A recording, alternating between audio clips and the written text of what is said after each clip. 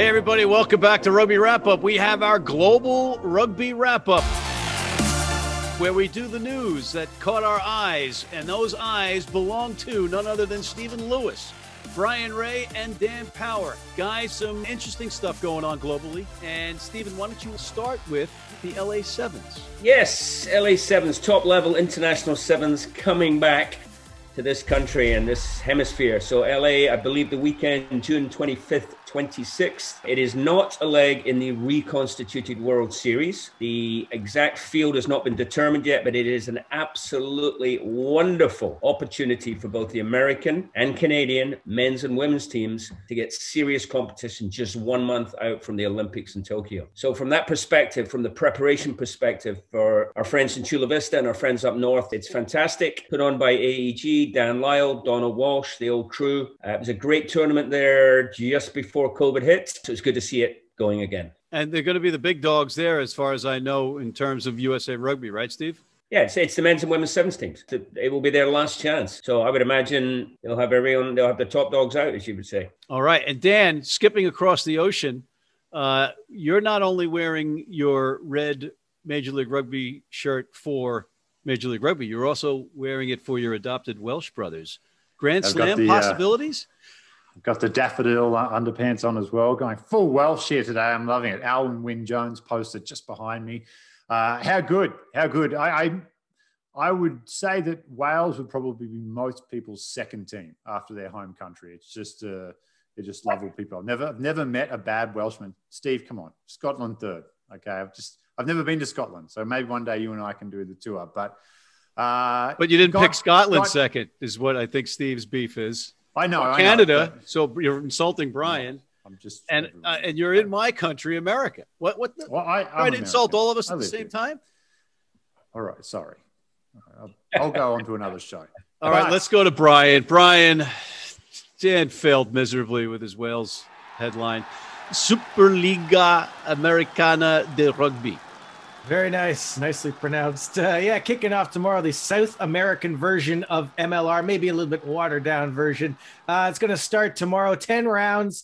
First half of the season is played in Chile. Second half is played in Montevideo, both kind of bubble situations. Now, we've already had some COVID problems. The Cobras versus Jaguares game has been postponed. So kind of keeping our eyes on that one. And it's going to be exciting, though. Lots of talent. All right. And you know what? We're just, a couple of years away from the first ever Rugby Wrap-Up Champions Cup, where the best teams of the Major League Rugby North America play against the Superliga Americana de Rugby squads. Stephen, last but not least, speaking of Major League Rugby, we have some tweaks to some of the laws. Indeed. Most of these are designed to speed up the game and increase ball in play, so they are well-intentioned. I think they're two sides to the coin. So some of the key ones are reduction in the time allowed for a kick from 90 to 60 seconds. I think everyone can get behind that one. There's a more controversial one about red cards, where the recipient of the red card stays off the field, but you can replace him after 20 minutes. So instead of being off for the remainder of the game, depending on when the incident occurred, you're now only shorthanded for 20 minutes. And of course, there are two sides to that and different opinions. And probably the other key one, there's two other key ones really, scrum reset. They're trying to avoid the curse of the modern game, which of course is the scrum reset. So that they're expecting referees to make a quicker decision after one or two resets. And then the final one, which is also sort of interesting, is the any score under the post is an automatic 7 points, like a penalty try, so no conversion, in the belief that professional kickers make 99% of these kicks, but there's always some drama there. Gavin Hastings, Scotland versus England World Cup semi-final. Don't I remember? Johnny Sexton versus the All Blacks in Dublin before they beat them for the first time.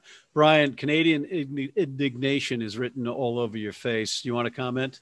I can live with the 60-second kicking rule, but everything else just sounds awful to me. I don't know why they try and make these weird changes, especially, on the eve of the season. It seems like, big thumbs down for all the rest of those.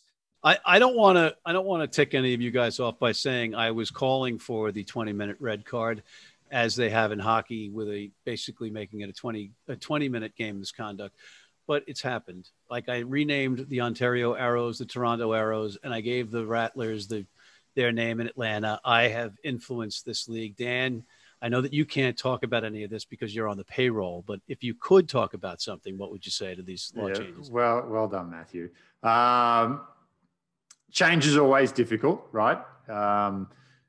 Just give it some time, see how it goes. And I get the feeling the league is flexible enough that if something in here is not working, or they feel it's not working, there's a possibility they could change it. Or, it's tough, right? We're growing an established sport in a new market, so they've got to kind of try different things to become relevant. So we'll see. We'll give it time. And I'm very sympathetic to Brian. I think a lot of people feel the same way as Brian's opinion in terms of, hey, if it ain't broke, don't fix it. But give it a chance, see how it is. The red card one's probably the only one that jumped out to me, that it's like, if imagine first 5 minutes, something happens, there's a red card. The mentality of the teams is now totally changed. It's like survive for 20 minutes and we're good, as opposed to like, we've got 75 minutes, we're not good. So the complexity of the game around that red card one, that'll be interesting to see. And I think the other thing that I will say is how late this has come. I think a lot of teams recruited, especially at the set piece. And so the scrum reset one will be a challenge for some teams who have really stocked up, with the big front row under the anticipation of turning the screws at the scrum. So how that works will be interesting. But we've got great coaches in the league. We've got great players, and they're going to adapt and overcome, and we're going to get going this weekend. Stephen.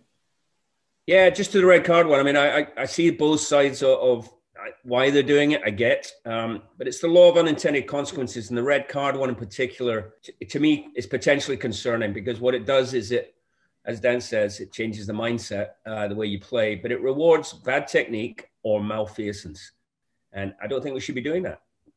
Okay. All right. We've had conversations about this on and off the air, and I'm still saying that you can enforce this and you can keep teams from using it as a weapon if you penalize the teams financially and in terms of hours off the pitch or away from games. So two games with red cards in the Six Nations. What was the point differentials and the results? You could make the argument that they were only that close because the other team played shorthanded. Dan's Welsh team would not be in the Grand Slam seat that they're in right now if they didn't have red cards in the first two games.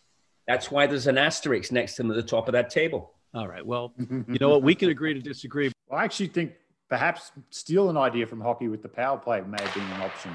So instead of having a 10-minute yellow card for something silly, like we saw players get yellow carded, just come off the bench for an infraction that their teammates had committed 15 minutes earlier, have a power play in hockey. Have 2 minutes down where they play with 14 when you're inside the 22 if there's an infraction. Player stands behind the dead ball line, waits. I mean, as a non-hockey guy growing up, that's my favorite part of hockey, is when there's power play, boom, it gets exciting. The puck starts moving quickly, and there should be like a no risk. Hey, you've got 10 phases here with player down, get after it, and then bang. And it's not perfect. Believe me, I'm not saying that should be done, but there's definitely some tweaks that can happen. And I think looking at other sports is not a bad option there, Matthew. Good idea, Matt. Well, we can't talk about hockey and not go to Brian. Personally, I'd like to see hockey go the way of rugby. And if a player gets a big penalty, then they have to play with 4 players for the rest of the game. That would be more interesting. Come on. Oh, that is so lame. How about this? How about instead, Steve, maybe, hold on.